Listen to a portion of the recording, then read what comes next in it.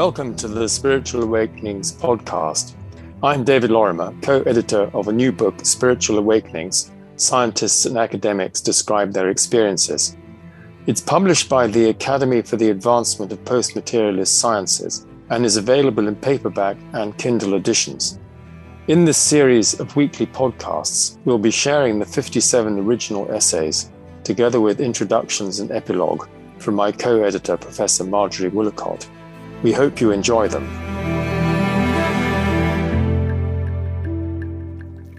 Part 3.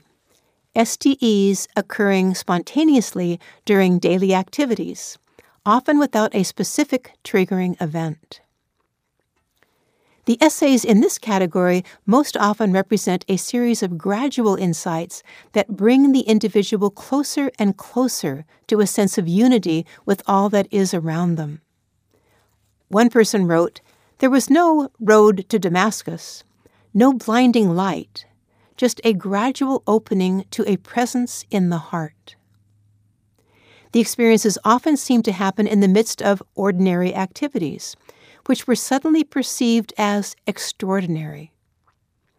During this experience, the usual ordinary state of awareness was transformed into a wider, expanded awareness. This shift in consciousness happened in many contexts, from a jail cell in Spain to the bush of Africa. We include here the classic example of Arthur Koestler's epiphany in a jail cell in Spain. Koestler was an early member of the Scientific and Medical Network. He said, "I was standing at the recessed window of cell number 40. And with a piece of iron spring that I had extracted from the wire mattress, was scratching mathematical formulae on the wall. I was trying to remember how to derive the formula of the hyperbola, and was stumped. Then I tried the ellipse and the parabola, and to my delight succeeded. Now, as I recalled the method and scratched the symbols on the wall, I felt the same enchantment. And then, for the first time, I suddenly understood the reason for the enchantment. The scribbled symbols on the wall represented one of the rare cases where a meaningful and comprehensive statement about the infinite is arrived at by precise and finite means. The significance of this swept over me like a wave." In another essay, the author talks about his experience as a 19-year-old in a beautiful part of South Africa. He says, "There, at Sengwa, was the beginning of the long trail that has brought me to new ways of being in nature which encompass academic biology and science, but which are in fact much older and wiser. This feeling of being in the midst of the deepest sacred and of the most wise never left me for a moment during the 5 months or so I spent at Sengwa." It is possible that, as in other types of STEs, when one is intensely engaged with an activity or with the natural environment, there is a reduction in activity in the default mode network and a suspension of the egoic narrative of the mind, allowing an experience of unfiltered, expanded awareness. We invite you to look back at your own experiences to see if you also may recall a moment when you were engaged in an activity and shifted to an experience of flow. Perhaps it was a moment when there was a loss of self-consciousness, and you experienced a movement into an expanded state of awareness, where you appeared to be effortlessly engaged.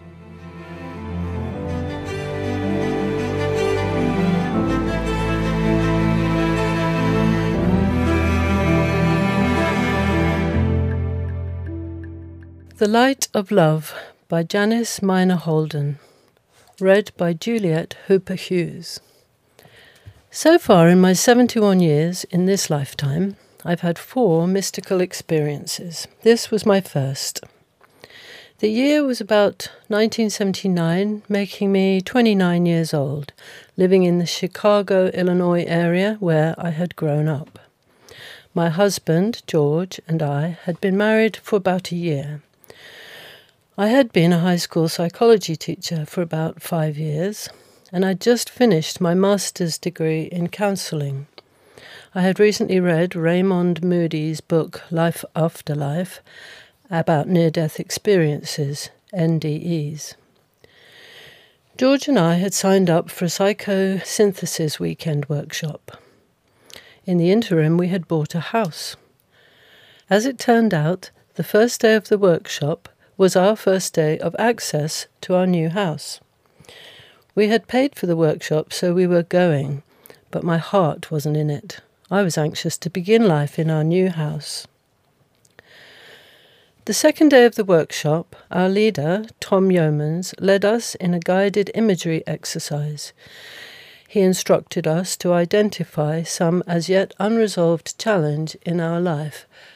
At the time, I and my psychology course were very popular with the students, but I had a problem with one type of student. He, always a male, sat in our lecture hall up and away from the rest of the students. In an attempt to engage him and encourage his involvement with the rest of us, for his own developmental good, I would urge him to come down and join the rest of us, and he would resist. We would get into a power struggle that ended in discord. The only time I had sent a student to the principal's office was as a culmination of one of these struggles.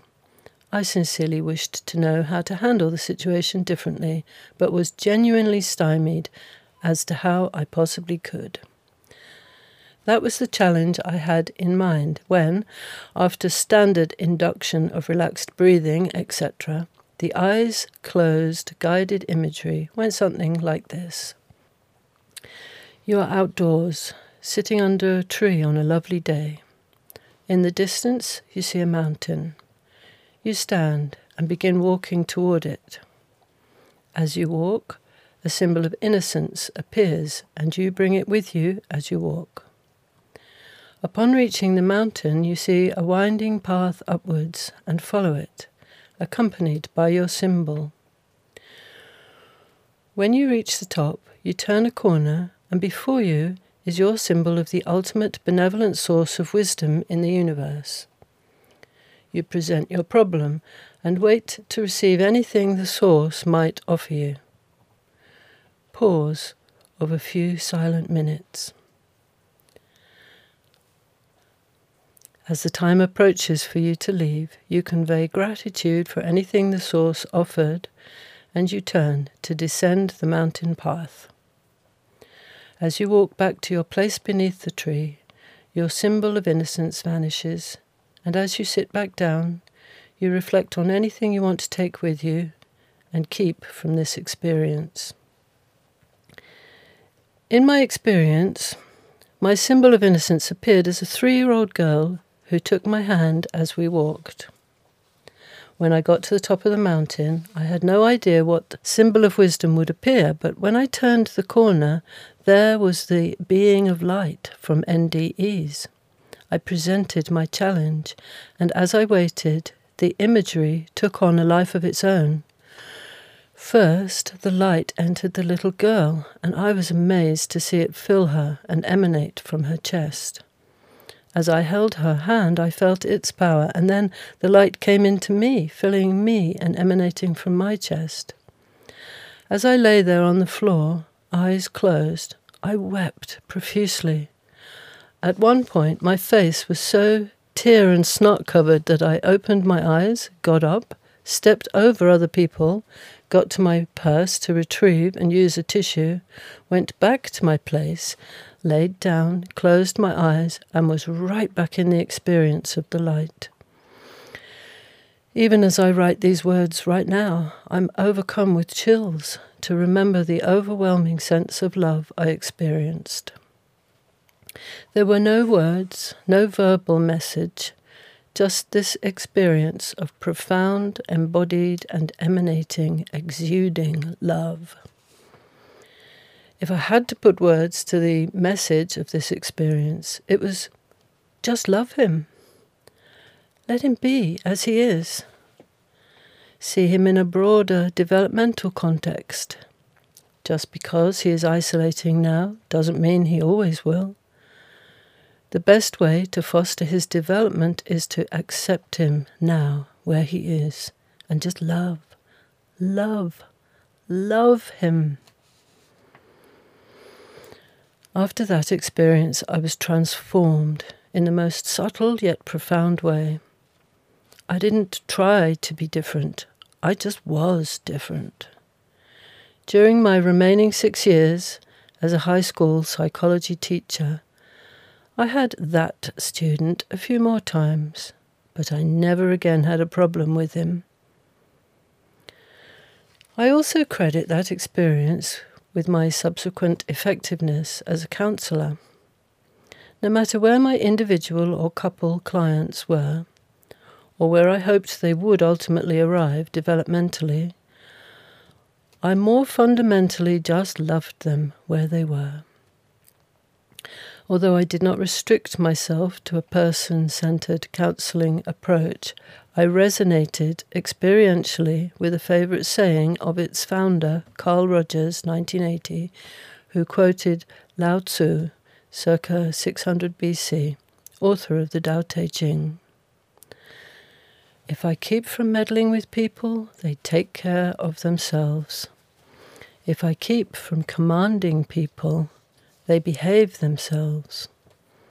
If I keep from preaching at people, they improve themselves. If I keep from imposing on people, they become themselves.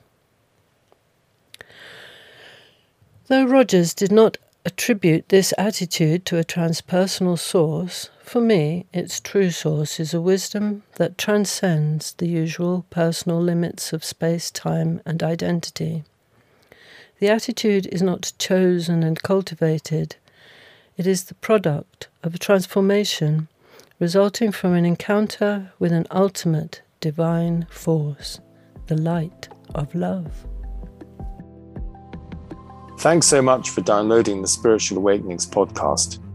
Do join us for the next episode.